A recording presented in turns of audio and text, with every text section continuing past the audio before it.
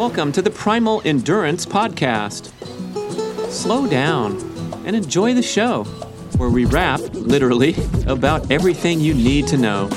I'm your host, Brad Kearns. Are you ready? Let's go. It's the Brock Armstrong Show. It's the Brock Armstrong Show. One of our favorite guests, one of our most prolific guests. I don't know how many times you've been on this Primal Blueprint podcast, man.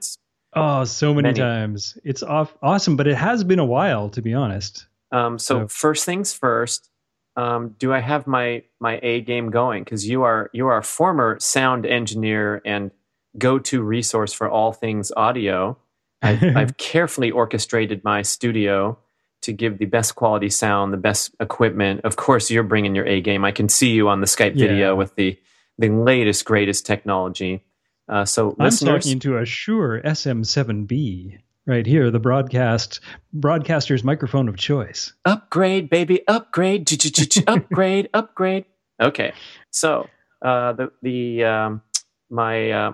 enjoyment of speaking with Brock, everyone, is that we get to cover a variety of disparate topics that all contribute to peak performance. But you and I both have been on this journey where we were deep into the endurance training scene or the athletic training scene, and realizing that it's not the end all, that you can compromise your health in pursuit of fitness, and need to think critically and expand our horizons, try new things.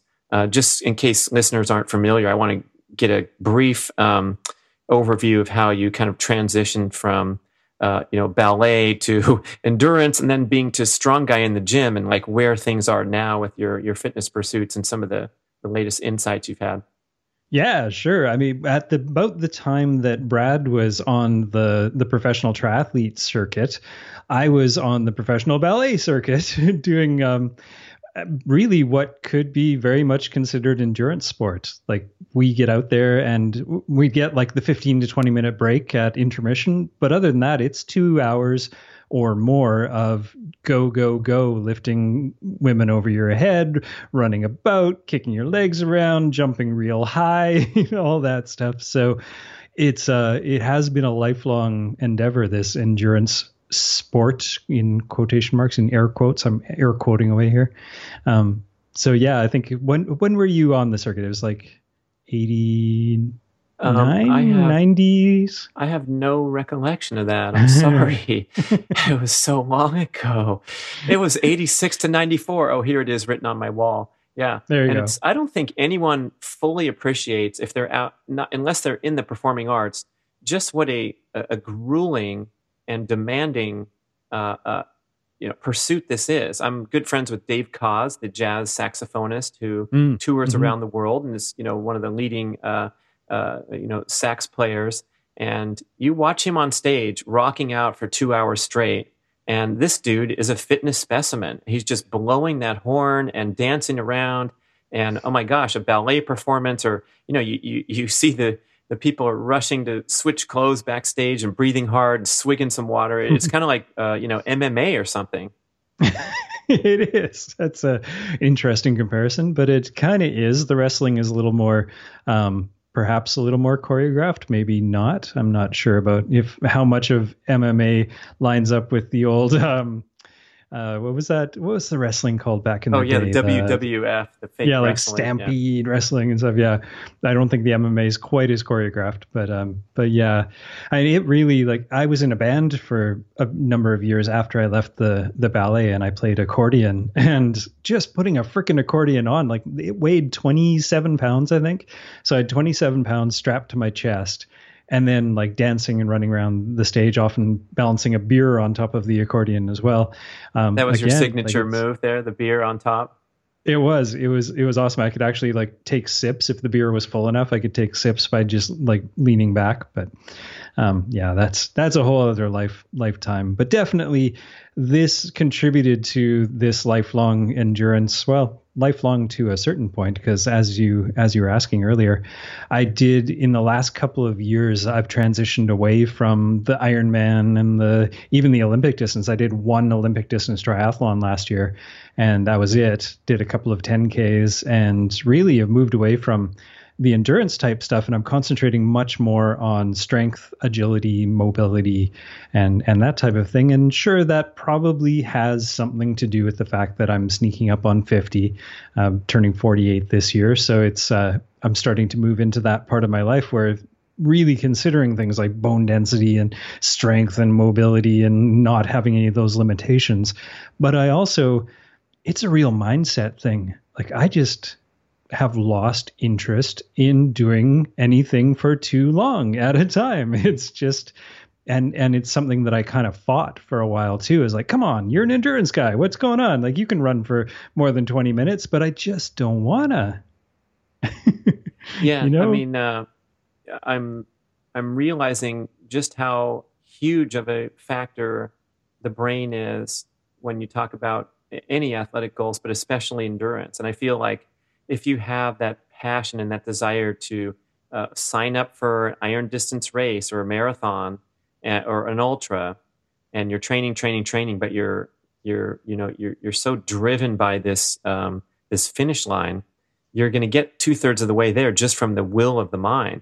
And if you lose even the tiniest fraction of that all-in mentality, the whole sport becomes a struggle. And I experienced that at the end of my career where I remember, this was my final race, Brock. It was a Wildflower triathlon, famous half Ironman race in California.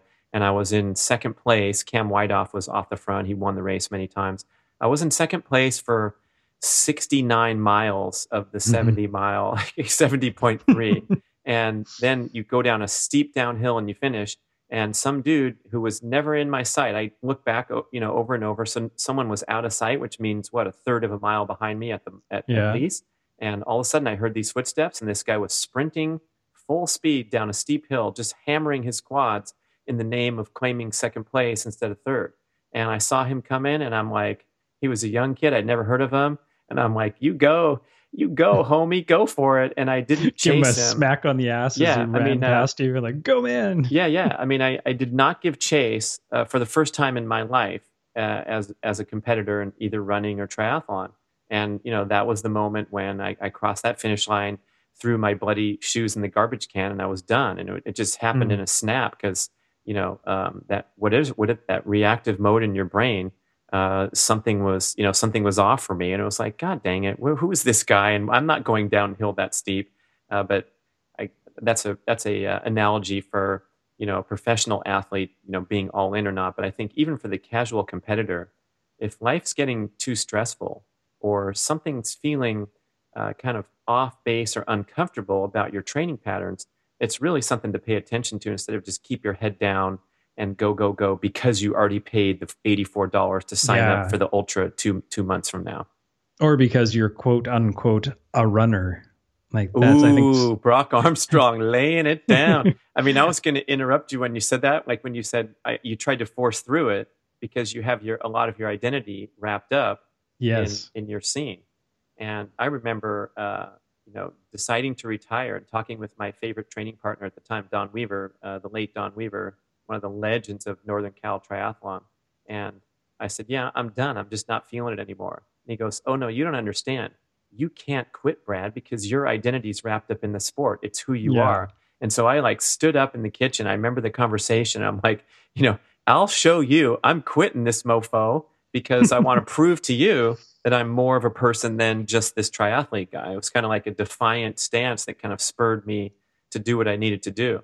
I don't think this is the greatest conversation thread for a fervent endurance podcast listener, but we have to be real here. Yeah. And, we got to put the elephant in the corner, bring it to the center of the room and say, hey, what's your purpose here? How's it going? How's the alignment with, your values and your happiness and all that? Yeah. I mean, we're certainly not encouraging anybody or trying to tell anybody they're wrong for wanting to do that stuff. There is a point, though, like you said, that it doesn't align with your lifestyle. It doesn't align with, or there might be. There doesn't have to be. This isn't inevitable for everybody who does these kinds of things. But everything that I look at these days, this is sort of my new approach to coaching and to my own life, is there needs to be the possibility of an exit strategy. Maybe whether you're taking on a new diet, a new life, there needs to be a way for you to stop doing that particular thing at some point without your entire identity, health, weight loss. That's a huge one for a lot of people. They start doing marathons because they want to lose weight. And then they can't stop doing marathons because that's the only way that they're managing their weight. Well, that's not like, where's your exit strategy there? And I think this whole conversation that we're having has to do with that as well. Just making sure that at some point you can pivot to a new interest, to a new alignment, to just a new philosophy without sacrificing your happiness, your health, your well-being, your longevity, all of that stuff.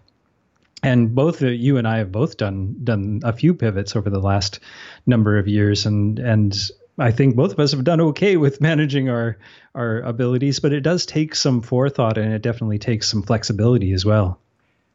Yeah, same with anything where you want to be open to new ideas, to think critically, and escape from that terrible danger of forming fixed and rigid beliefs, where you brush off things that might be good for you, it might be nurturing to your life experience. And I was just thinking about this the other day because this carnivore diet thing, Brock. I'll ask you what you think about it, but to me, it's an extremely compelling story, and the case is made so wonderfully. I just had Paul Saladino on my Get Over Yourself podcast, and the guy has an answer for everything. It's very thoughtful and reasonable. He brings in the counterpoint. He says, I'm always trying to look over my shoulder at the counterpoint so I don't sound like a dummy. And here's the argument. And when it's laid out, you're like, dang, this stuff makes sense. But, the starting point was, gee, that's so ridiculous. These people are going to drop dead of a heart attack. People are so rigid. And then, into the endurance training and varying your competitive schedule to try for obstacle course racing instead of triathlons in a particular calendar year. These things are possibly wonderful growth experiences, but we see a lot of narrowness as we get more, cliquey and deeper immersed with our personality, inextricable from our position on the Tuesday night running club or whatever. Well, the thing that I find really hilarious about anybody who argues for one particular diet or one particular exercise or one particular anything is looking at the history of humans, and not even the history, just look at humans in general right now.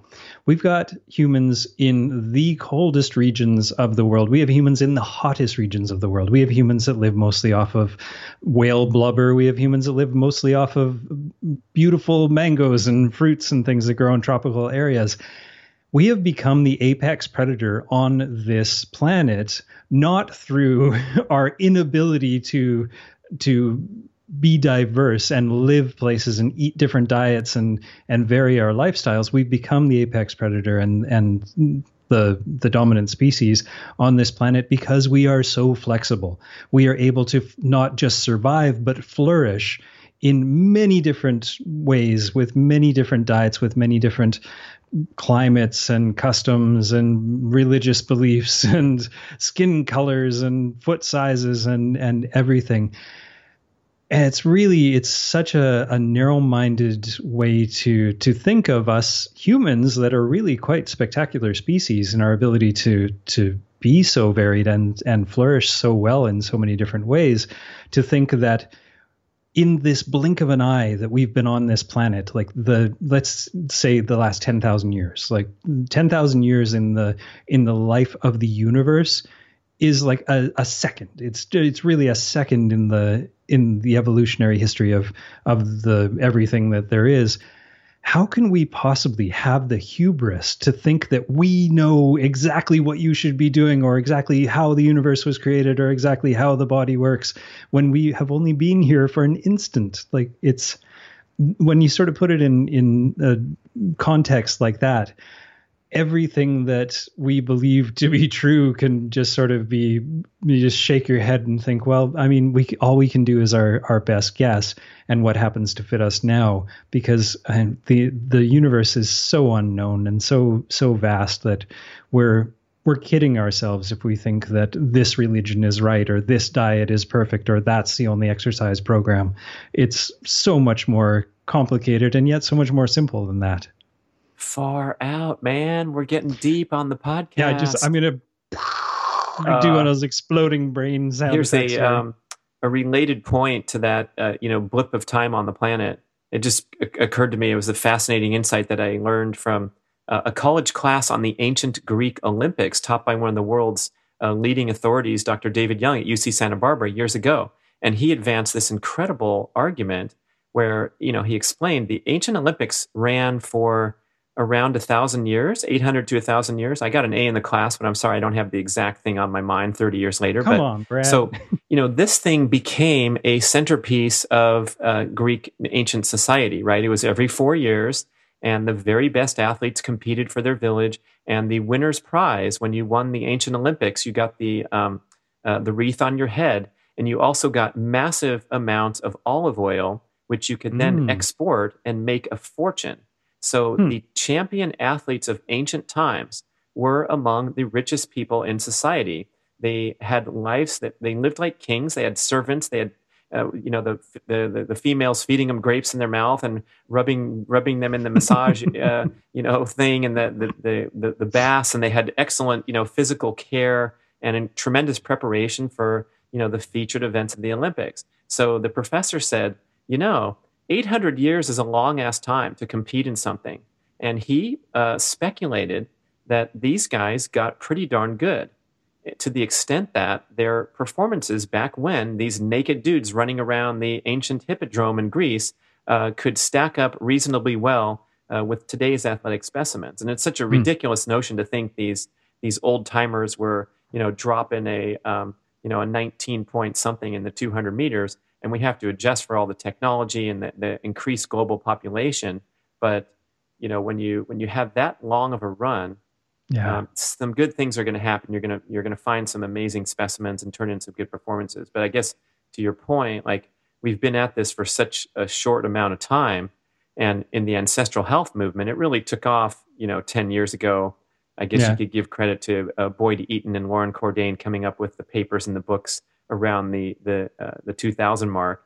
But that's a pretty short time to reflect on, this grain-based diet that had had a run of 10,000 years since Egypt started growing wheat was a disaster for human health. And so, we've made leaps and bounds progress, but we better remain open-minded at this point to someone stepping up and saying, hey, check out this carnivore diet thing. It's kind of crazy, but oh boy, there's a lot of breakthroughs ahead too. Same with athletic training, where whatever we're doing now, I feel like I'm rambling here, but this is a big one I want to hit you with too.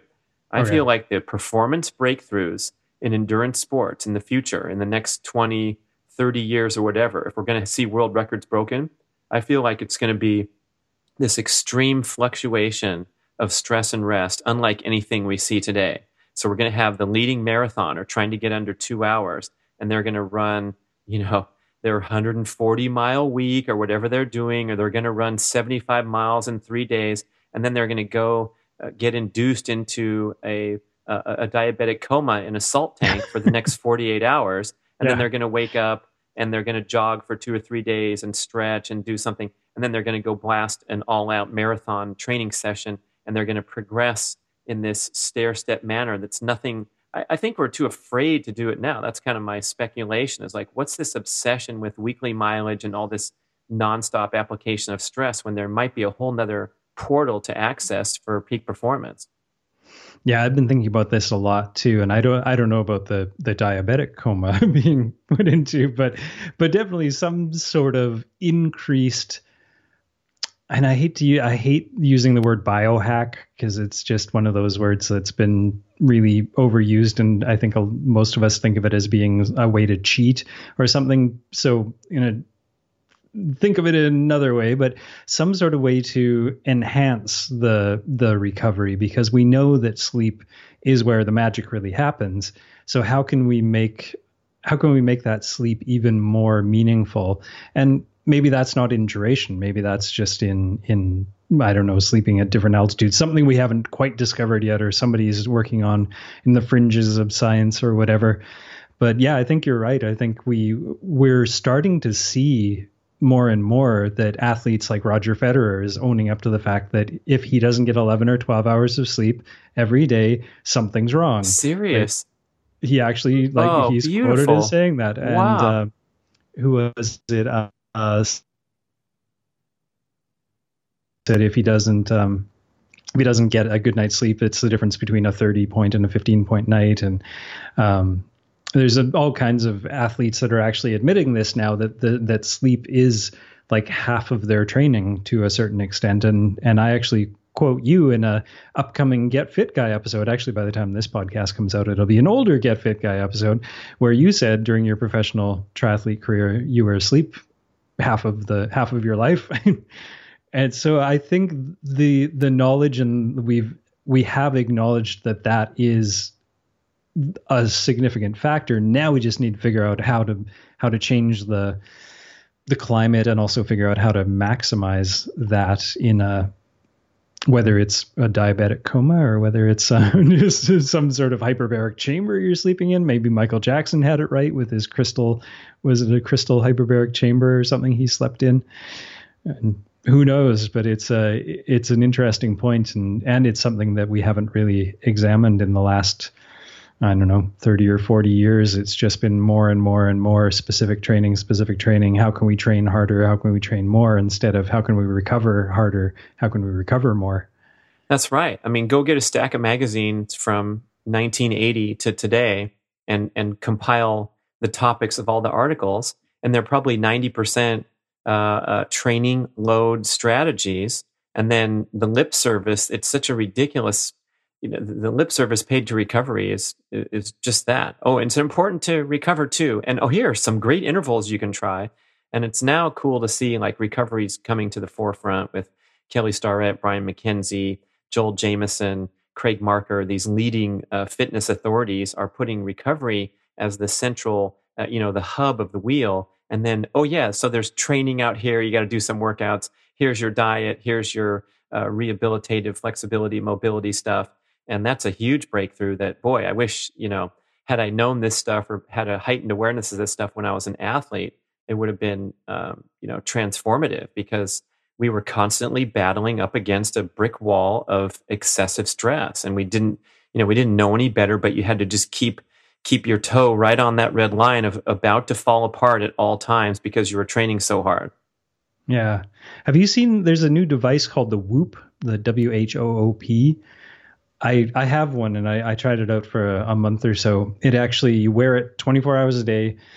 It tracks your sleep. It tracks your exercise. It tracks your heart rate, your skin temperature, your, what else? Your HRV, just like tons of different biometrics. And then it gives you a recovery score every day based on how much you slept, how much deep sleep you got, how much exercise and stuff you got the day before, what your HRV was while you were asleep. I think it does it a minute.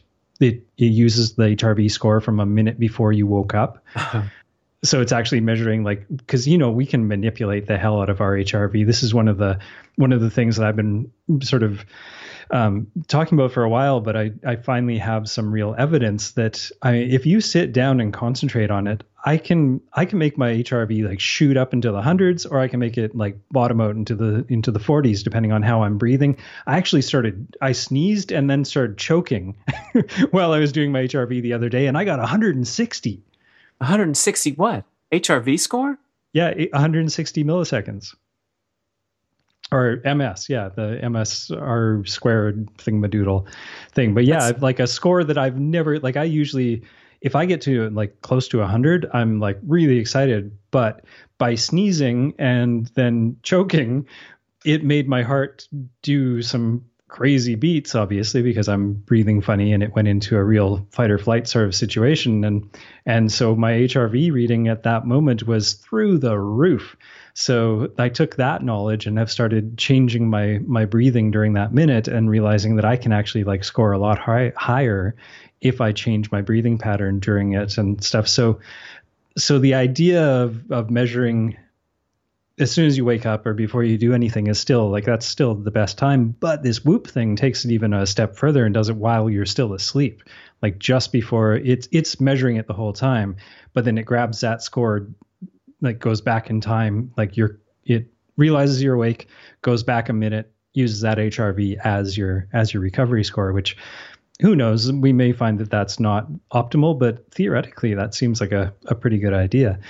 But in any case, the whole idea of this Whoop device is exactly what you were talking about, being able to apply that idea of, are you getting enough rest, by tracking all of those biometrics and feeding it into a machine. And whether they've gotten it right or not, it's really cool that there are, like, this has got to have like millions of dollars of investment at this point into this device. So some people are taking it seriously enough that they're developing this kind of stuff. So I see this idea is just going to pick up more and more steam, I think, over the next 10 years, hopefully less.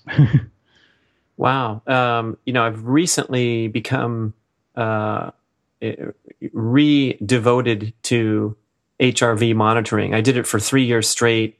And then I sort of kind of got away with it because I thought that my, to quote Kelly Starrett, desire to train was much more indicative and a better metric. In other words, just the subjective thing. And some of the HRV scores kind of fooled me, where I'd have a high score, but I'd kind of feel trashed. And so it didn't align with my workout decisions. I overrided my numbers. But then Joel Jameson explained something to me that was really enlightening, that helped me realize just how valuable the HRV score is. And he said, when you get an abnormally high score, that could be an indication that the parasympathetic function is, dominating, because you trashed yourself so much. You've had such a stressful period of time that you're fighting really hard to recover.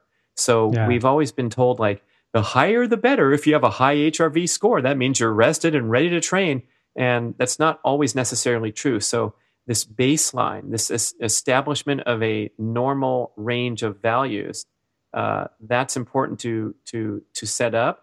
And then when you see anomalies like low, of course, means you're in a sympathetic dominant repetitive metronomic heartbeat, sign of overstress. But also too high is an indication that you still need to rest to bring it back to normal. That was kind of a mind-blowing one.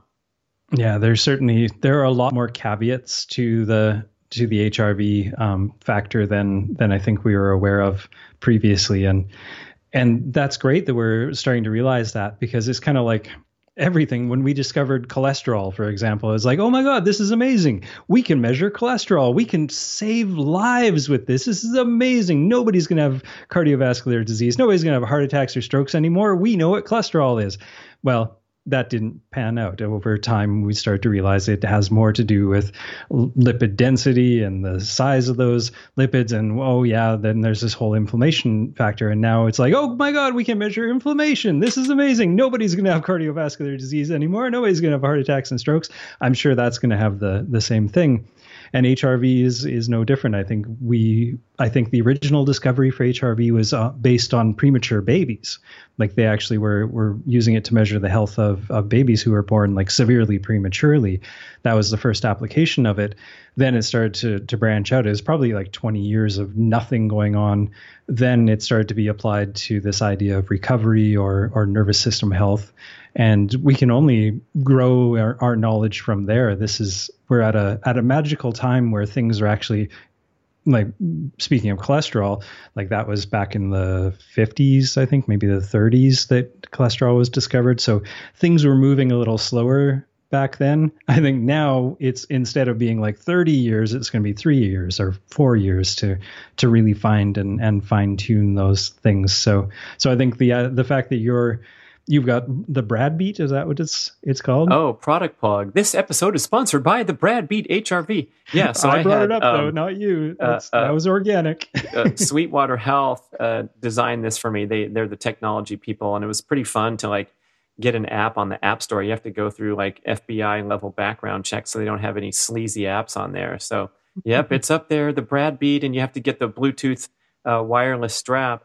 But I think it's good to stay connected and have some values in there to go back and look at patterns. I think exactly. Yeah. What I was going to say was the more people who are using things like the Brad Beat and the Sweetwater and even I've got an Apple Watch and it does it, and the Whoop and stuff, the more data that we collect and the more that really smart people can pour over that data, the quicker we're going to get to the point where we can really start to use those numbers properly. It's kind of like genetic testing. Like back 10 years ago, it was so expensive I guess 10, 15 years ago, it was so expensive to get your genes tested that nobody did it. Now the prices come down to the point where there's like swaths of the population that have now had these genetic tests.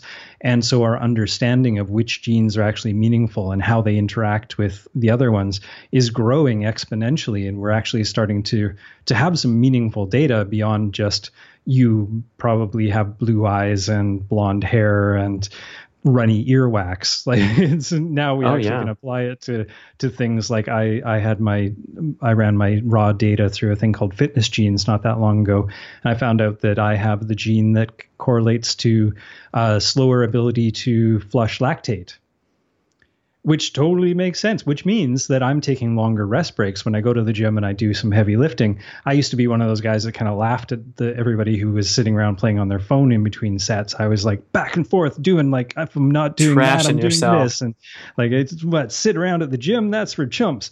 Now I'm totally like the guy who's walking around the gym. I'm not sitting around playing on my phone, but I am taking longer rest breaks because my genes are actually like telling me that. But when I first got my tests back in whenever that was, 2012 from 23andMe, it told me that my ancestors were from Eastern Europe. Surprise! That's nice.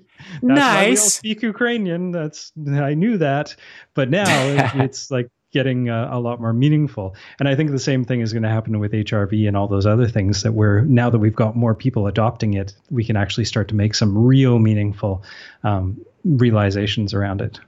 Yeah, I mean, back then, I thought I only had 2 kids, and now with all this genetic testing, like, people are calling me every week. I got kids everywhere, man. Joke, people joke. This joke, I make joke for Brock. Oh, no, dear. But when I took my DNA fit test, this profound revelation came that I was 54%, 56% strength, power, muscle composition, and only 48%, 56 and 44. I was predominantly that's interesting math. Yeah. Right? And so, I was a lifelong endurance athlete, right? And so I was literally out there fighting against my genetic makeup to achieve the training patterns of my peers on the pro circuit, who were very likely predominantly endurance people because of the pre-selectivity to excel at endurance sports. And so had I known that, I could have, just like you say, you don't want to be that guy that's fighting against your genes. If you have slow lactate clearance, you got to honor that and design the workouts accordingly. So I would have taken more rest time and had more confidence taking that rest time rather than that insecurity feeling where, I'd have to call up Sis and my coach at the time and say, I'm only riding my bicycle, 150 miles a week. Everyone else is doing 300. And he'd say, it's okay. Just kick their ass on that one day a week when you go long and go hard. And that's your measurement point, not the volume and the day in, day out, because there's so many genetic variables there. And boy, having this data to empower you to go make the good decisions. And in my case, toning down, no more jokes, to make those good decisions, boy, that's fun. Now I want to ask you like the wrap up question of this section is like, you're on the forefront of technology. People are sending you shit all the time to try out probably. Oh, I got a Juve in the mail yesterday. Oh, I want one of those. But where does that, where do you value that desire to train element in the mix with all the tech? I've come full circle on the tech. Like as some. Oh, you have the Full Circle app. That one's really cool. Yeah, I've heard of that. It's amazing. Oh, he means like, really come full circle. Sorry, guys. being a child of the 80s and coming through all that time of the no pain no gain and stuff, and then working with people like Ben Greenfield and Dave Asprey, and I actually spent a lot of time at the biohacking lab on Vancouver Island. I went whole hog into all the technology and devices and stuff, and I've basically come out the other end with a really healthy respect for the fact that hard work, well, and not necessarily hard work, smart work is going to get you the majority of the way there. It's only once you've gotten to that point that any of that technology will really make a meaningful difference. Like, sure, you can use it, and sure, it can aid, and some of them are a lot more meaningful than others, that's for sure. But in the end, none of them are. If you're sitting on the couch eating bonbons, do you guys call them bonbons in America? Yeah, I always say those exist. Yeah. Oui, c'est ça. Les bonbons. If you're sitting on your derriere eating bonbons and then shining a Juve light at your knee or your face or whatever, Balls, whatever. You're sure. Actually, yeah, I guess that's one of the uses, isn't it? Just, testosterone. Yeah, I have the handheld pulsaderm red light therapy, and it helps with cellular rejuvenation. So that's one of the applications, is right down the pants. Fun stuff. Another biohack tip from the experts here.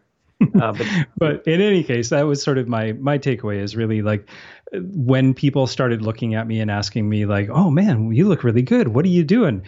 It wasn't when I was spending time in the cryotherapy tank and going in the CVAC and the infrared sauna. It was when I started hitting the gym just 3 times a week and lifting heavy, doing a 5x5 kind of protocol. That's when people start going, "Dude, you're looking really good."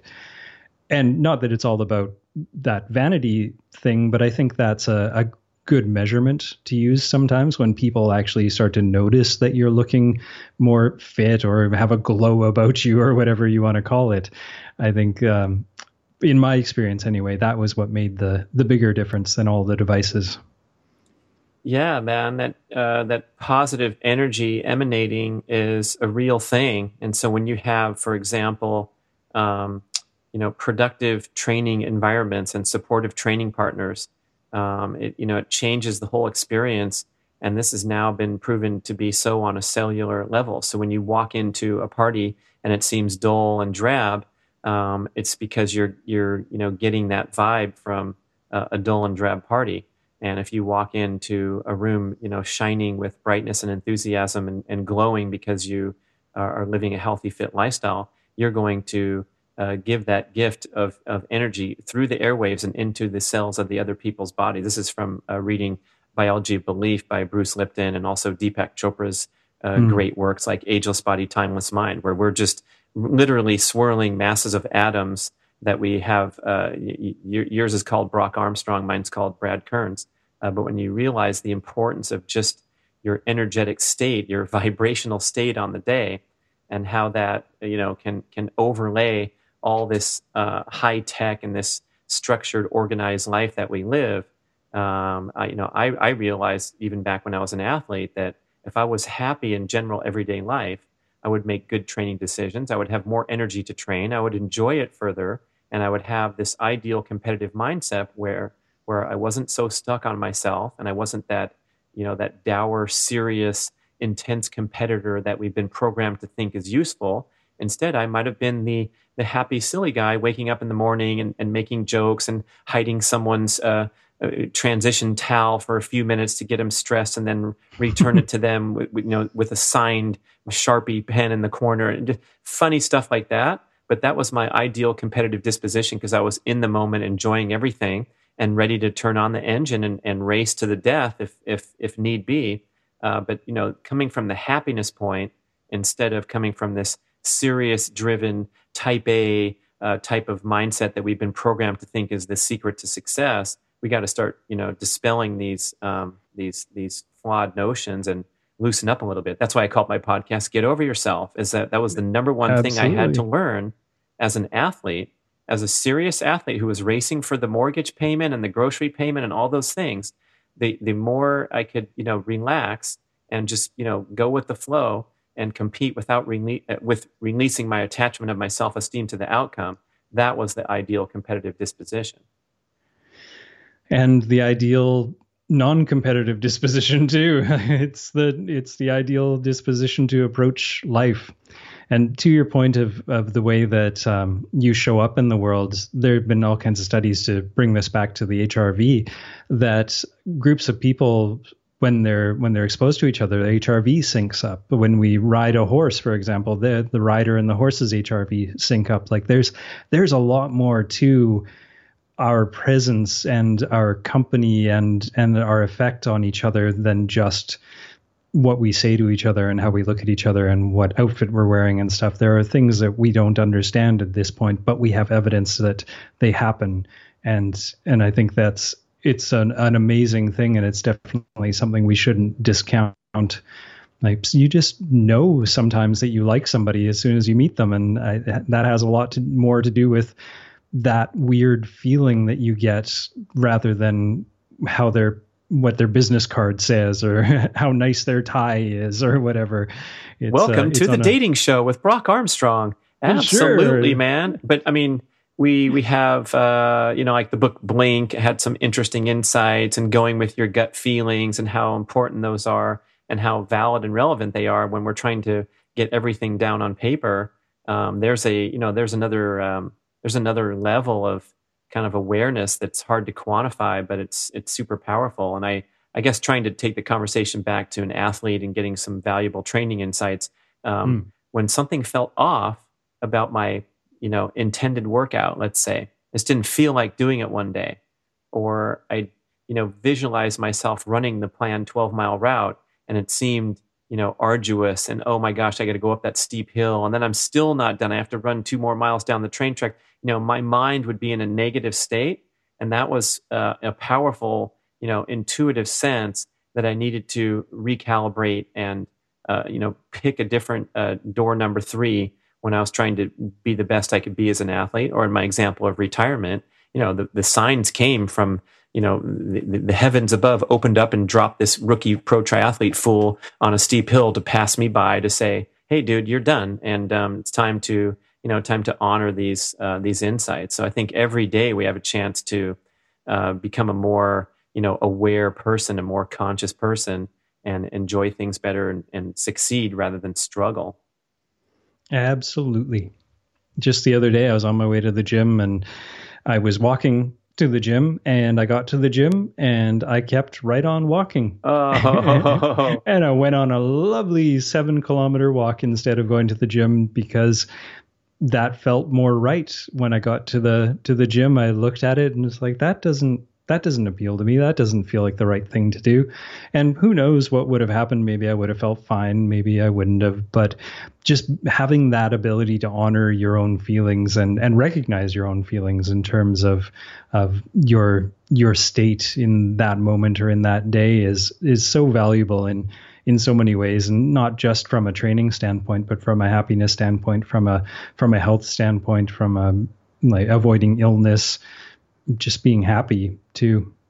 Well, speaking of feelings, my feelings are a little hurt right now because it seems like I've put on some excess body fat, Brock, and I want to lose it. So now I'm like in the driver's seat. I've been writing about this and coaching people for years, and it's like, wow, man, I've been having so much fun with my different dietary experiments, from strict keto and a lot of fasting, and then going to increase caloric intake, including super nutritious green smoothies every morning instead of fasting, and comparing and contrasting my workout performance, my recovery. These are my biggest goals. And I didn't have a body fat concern ever in my life, but now once I pass 50, we know that the accumulation of even a bit of visceral fat, that would be the belly fat, the spare tire, for both males and females, can be a slippery slope downward. Because if you accumulate a bit of this inflammatory, it's an organ of its own. The abdominal fat, the visceral fat,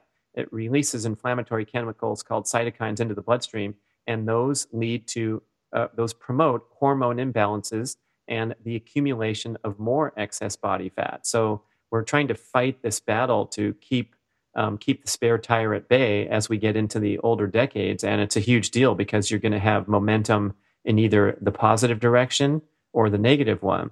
So if I want to watch myself and bring that six pack back into clear focus, what do I do, man? How do I do it? I know you got a program coming up and everything where it's holistic. Yeah, well, the first thing I want to say is I love your spirit of investigativeness. You're trying out of different diets, trying the smoothies, and being able to just experiment on yourself is so important, because I think sometimes, well, not even sometimes, we've spent the last 60 years. There was just an article that came out the other day that was talking about the obesity epidemic and sort of the new take on it. And it was saying things like, for the last 60 years, we've been trying to solve the problem the exact same way. And basically, it's that idea that I think Einstein's quote that gets bastardized all the time about trying to solve the problem trying to solve the problem by doing the same thing that you've done all along, or the definition of insanity is doing the same thing over and over again and hoping for a different outcome. Basically, that's what's been going on for the last 60 years in terms of doing different diets, and they're basically all the same thing, just reduce the calories, and whether it's Weight Watchers or whatever, where you're getting a point system or a calorie system, and it's clearly not working. But we're not willing to do a lot of experimenting on ourselves. So I applaud the idea that you're doing these experiments and then watching to see what's happening, and then being willing to pivot on that as well. And that's something that we talk about a lot. And thank you for queuing this up so nicely in a program that myself and Monica Reinagel, better known as the Nutrition Diva, we run a program called Weighless, and it's at weighless.life. And the approach that we take in that program is it's a year-long program. And this is like something that people go, what? That's crazy. I don't have a whole year. The reason that it's a whole year is that even though I'm a fitness coach, there is no exercise program. Even though Monica is a registered dietitian, there is no meal plan. Everything that we do in the Way Less program is to address our lifestyle, our mindsets, our habits, our habitat, everything around us that has really contributed to the predisposition for us to always be eating, always be sitting on the couch, always being stuck in the things that have created this problem in the first place. So what we do is we spend this entire year, week by week, dissecting different parts of our lives, different parts of our mindset, different parts of our habits, to figure out how we can change those and become, and this is sort of our catchy little phrase, instead of losing weight, becoming somebody who weighs less. Because we all know people who just seem to effortlessly never gain any weight and just skip through their life without counting calories and stuff. And then there are so many people who spend their lives counting calories and in and out, and always concentrating, obsessing over what they're eating and which exercise program they're on, and they still gain weight. So there's something to be learned from those people who are effortlessly weighing less. And I always look at my grandmother as a good example of a lot of the practices that sort of play into that. And she's one of those people that, not only because she was 101 when she died, but if you ever asked her how many calories she ate per day or how many minutes per week she exercised, she'd look at you and probably say, "Oh, you stupid child, what are you talking about?" But anyway, that's really the approach that I think a lot of us forget about. And this ties into what I was talking about earlier about having an exit strategy too. Like, a lot of us sign up for like CrossFit 5 days a week, and sure, you will lose weight and you will put on some muscle and you may feel really good. But if that's your only strategy, what happens when you lose interest in CrossFit? What happens when you get injured? What happens when something in your life changes so you can't go to CrossFit 5 times a week? Or what if you do adopt the carnivore diet, but eventually you get tired of eating meat, or you do develop some sort of, I don't know, like there's been reports of people on the carnivore diet who have actually developed allergies to things like eggs and things along the way. And what if that happens and you can't follow that diet anymore? Do you have another way? Is there another answer to your weight loss problem? that you can fall back on, or are you sort of strapped into this one idea or this one mode?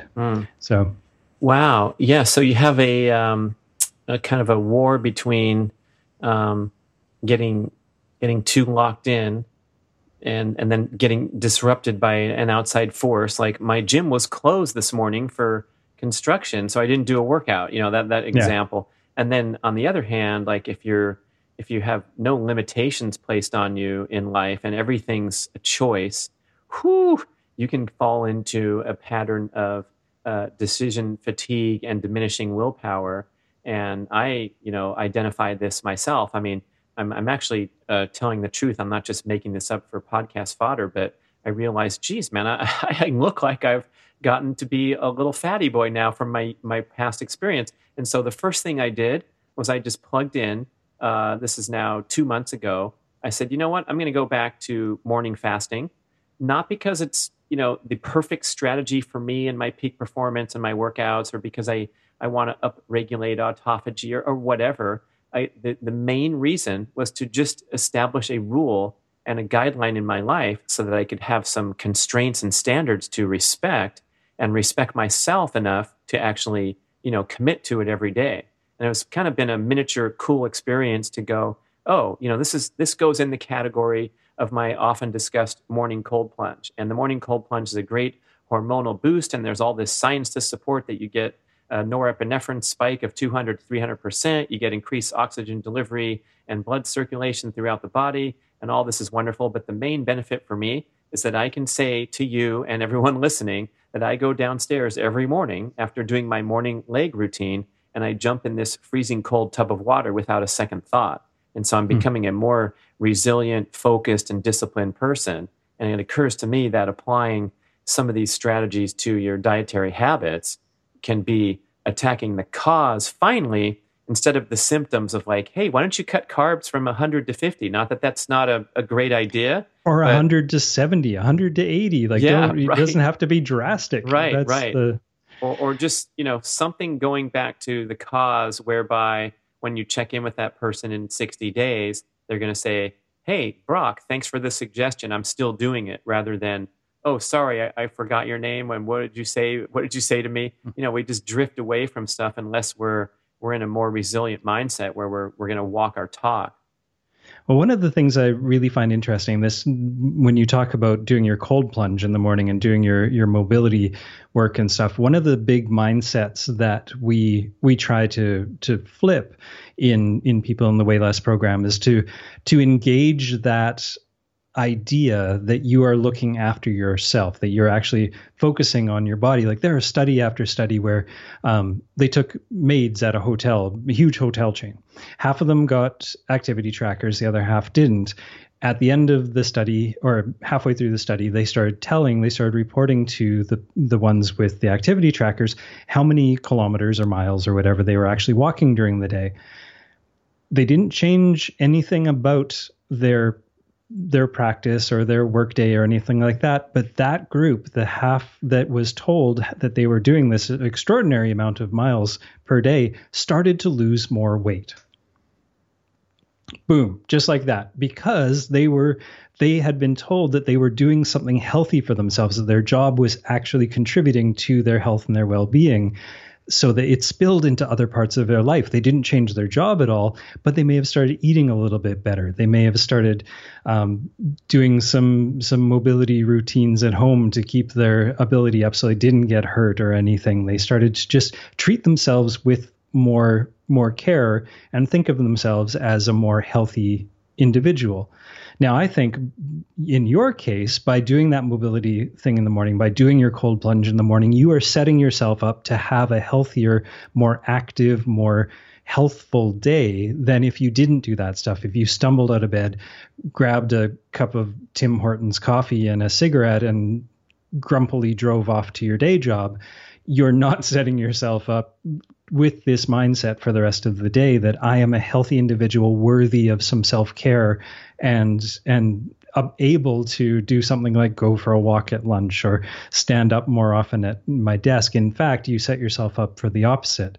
So even small changes like that, and this is another part of the Weigh Less program, putting those kind of practices into place, even though parking on the other side of the parking lot when you go to pick up your groceries, that in and of itself burns another 15 calories. Sure, that's insignificant, but that kind of practice implemented throughout your day, throughout your week, throughout your month has a cascading effect, and it has an effect that just compounds on top of each other. And I think it's really easy to just discount those sorts of things, like, I'm not going to take the stairs at work. What difference is that going to make?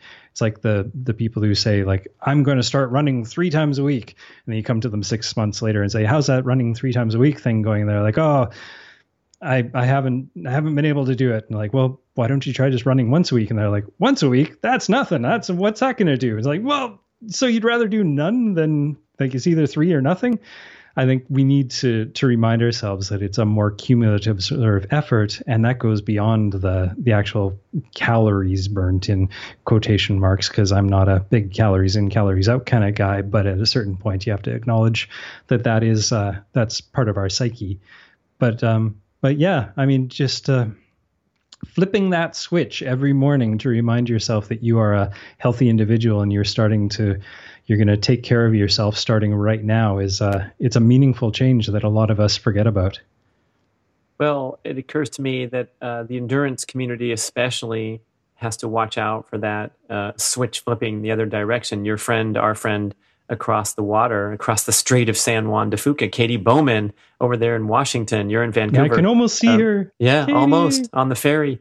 She calls it the lazy athlete mentality. And this is an identified condition. It's the actual scientific term is the active couch potato syndrome, whereby people that have a devotion to a daily workout, let's say they go to the gym every day for an hour, or they're running their 40 miles a week, they give themselves a free pass to lead an inactive lifestyle featuring prolonged periods of stillness.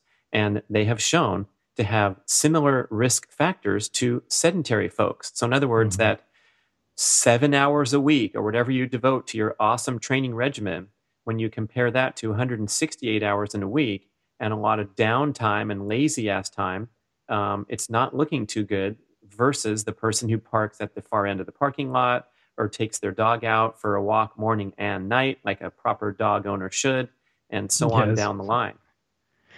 Spoken like a good dog owner.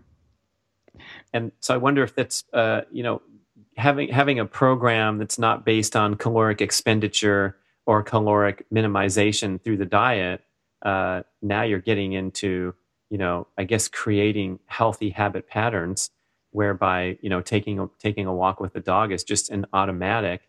And downstream, if you multiply that by, 100 or the other examples that you used, it is going to create a leaner physique because you're going to be more calorically efficient with your metabolism, right? Yeah, well, and there's even adding to that, the sedentary athlete problem is a lot of there are running groups that are based on going for brunch afterwards. and I understand that feeling. Like, it's a lovely social activity to do, but why do you need to go and have a double frappa mocha chino latte milkshake after you're done? How does that make your social time with this group of runners more important or more rewarding? And I think when people actually start to question that and actually flip that switch in their brain, they actually have that moment of, yeah, you're right. That really isn't adding to it, and it's actually undoing some things. We just have these ideas, and I know the Primal Blueprint talks about it all the time, the conventional wisdom not being so wise after all, but we do have a lot of real hammered home, built in, reinforced ideas about, well, I went for an hour long run, so I can afford to sit on the couch and I can have the bonbons and all of that kind of stuff. And I mean, that's a whole different thing. But I think making some small changes in our habits, in our mindsets, and questioning those sorts of things, like just because at your office there are donuts in the kitchen doesn't mean you have to have one, and doesn't mean that you're a bad person if you do, and you're not a bad person if you don't. There's a lot more ways to look at these kinds of practices, and hopefully we're making some differences and just spreading the word. We like to call it the dieter's mindset. We're actually breaking the dieter's mindset because it clearly is not working for us. So we need to find a different way to address this. So if anybody's interested, that wasn't a huge long sales pitch. I hope that was interesting to people as well as being a bit of a sales pitch. But go over to weighless. Brad's pretending to fall asleep. Thanks, Brad. Go over to weighless.life, and we'll be doing a webinar at later in June that you can attend and find out more. You can read about it on the website. And if you get there really soon, you may even be able to do our free 7-day course that's up there, which is the Mindset Reset. Well, speaking of that example of the running club meeting for brunch, I got to trip you out with this one that Dude Spellings said on a recent podcast interview.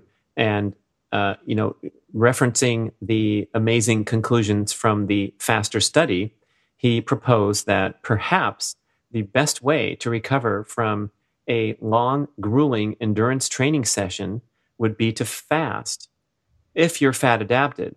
So imagine what's going on. We've always been told that slamming the calories as soon as we get home was the path to recovery, but we now know from the FASTER study that you can restock glycogen very gracefully without even consuming a significant amount of dietary carbs through other means, gluconeogenesis, through the splitting of the triglyceride molecule into the glycerol parts, and that turning into stored glycogen.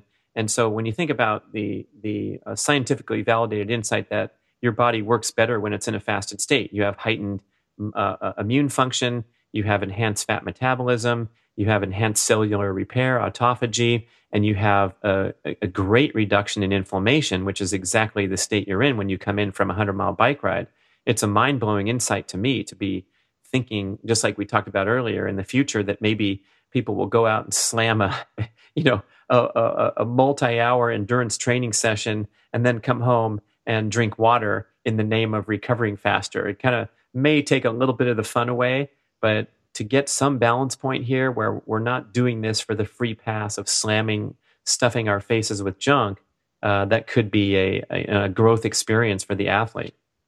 Well, I know you were knee deep or neck deep probably in writing when I sent it to you, but I sent you that study recently that they actually were giving ketone drinks to cyclists as a recovery drink, not as a fuel, and how the cyclists that were given a ketone drink as a recovery beverage fared way better in their subsequent workouts and in their recovery time, their muscle soreness, everything, than the ones that were given the carbohydrate drinks or the more sort of standard Gatorade ones, which plays into the idea. That was where my mind went in the first place was, well, how about fasting then? Because what better way to kick off ketone production than to fast?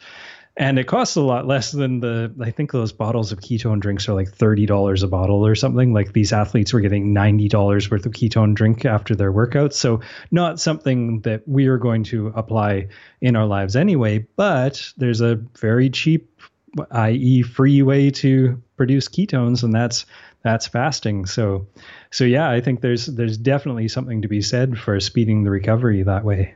Oh, gee, I didn't see that article. I don't think. I don't know if I wrote you back like, thanks, dude, good stuff. But I think you wrote back, I'm trying to finish my book. Leave me alone. Oh my gosh, I was being disciplined. How nice to know that I actually had a filter. But I use the Real Ketones. That's the powdered drink. It's not terribly expensive, but I think it's a really valuable tool to consume before, during, and after my sprint workouts, because I'm all of a sudden burning a cleaner fuel source. No, I don't need the calories to do a brief sprint workout, but the idea, especially drinking it after, is that you're in this lower inflammatory, better fuel source than glucose, and thereby theoretically speeding your recovery rate, even as you burn through you burn through the product, and then you eventually go back to a future meal or maybe even a fasting period. But boy, now we're getting some super high tech strategies here at the end. I like that. Well, and even getting a little more simple here, like most of the studies that a lot of our fueling strategies have been based on over the last 20 or 30 years have been presupposing that we are going to crush another workout right away or later that same day. Forgot about that part too. So a lot of that refueling was based on the idea that you're going to do another workout right away, or you're going to do workout the next morning or something like that. But what if we combine the ideas that we're probably not going to crush another workout later today, and that not eating immediately after, and especially not slamming a whole bunch of junk and carbohydrate right after, actually makes our recovery a little better? How about we just eat like we normally would eat? How's that for a mind blower? How about you just go and have your workout and then have breakfast when you want to have breakfast, or do your workout and then have lunch at your normal time, or eat when you're actually hungry, and not get obsessed about needing to replace and replenish and count the amount of calories that you expended and replace every single one of those, because you know what? Most of us are not going to the Olympics. That's right. It's okay to err a little bit on the side of just it's good enough. And in a lot of ways, given what we've just been talking about, it's probably better than good enough. It might actually be better than what we've been doing over the last 30 years. Ladies and gentlemen, the swirling mass of atoms known as Brock Armstrong, trying to weigh less and just be that swirling mass of atoms. Thank you so much for spending the time. I like the program. I'm considering signing up for a year. That's a long time, but life change takes some commitment. So thanks for putting out good stuff and talking through all sorts of interesting topics on this show. We'll of course have to have you back to pick it up again. All right. Yeah, and we really did. We went everywhere. I can't even track where we started from. This is great. Hopefully everybody got some good information. And you can find me, if you want to find me, I'm at brockarmstrong.com. And again, the program's at weighless.life, not .com. We decided to go with one of those expensive domains. So weighless.life. I think it costs an extra $15 or something a year for that. So we're breaking the bank just to make it catchy. Listen to the Get Fit Guy podcast, nice tight shows that you can budget your time and get some really cool insights. So keep doing what you're doing there too. Thanks, Brad.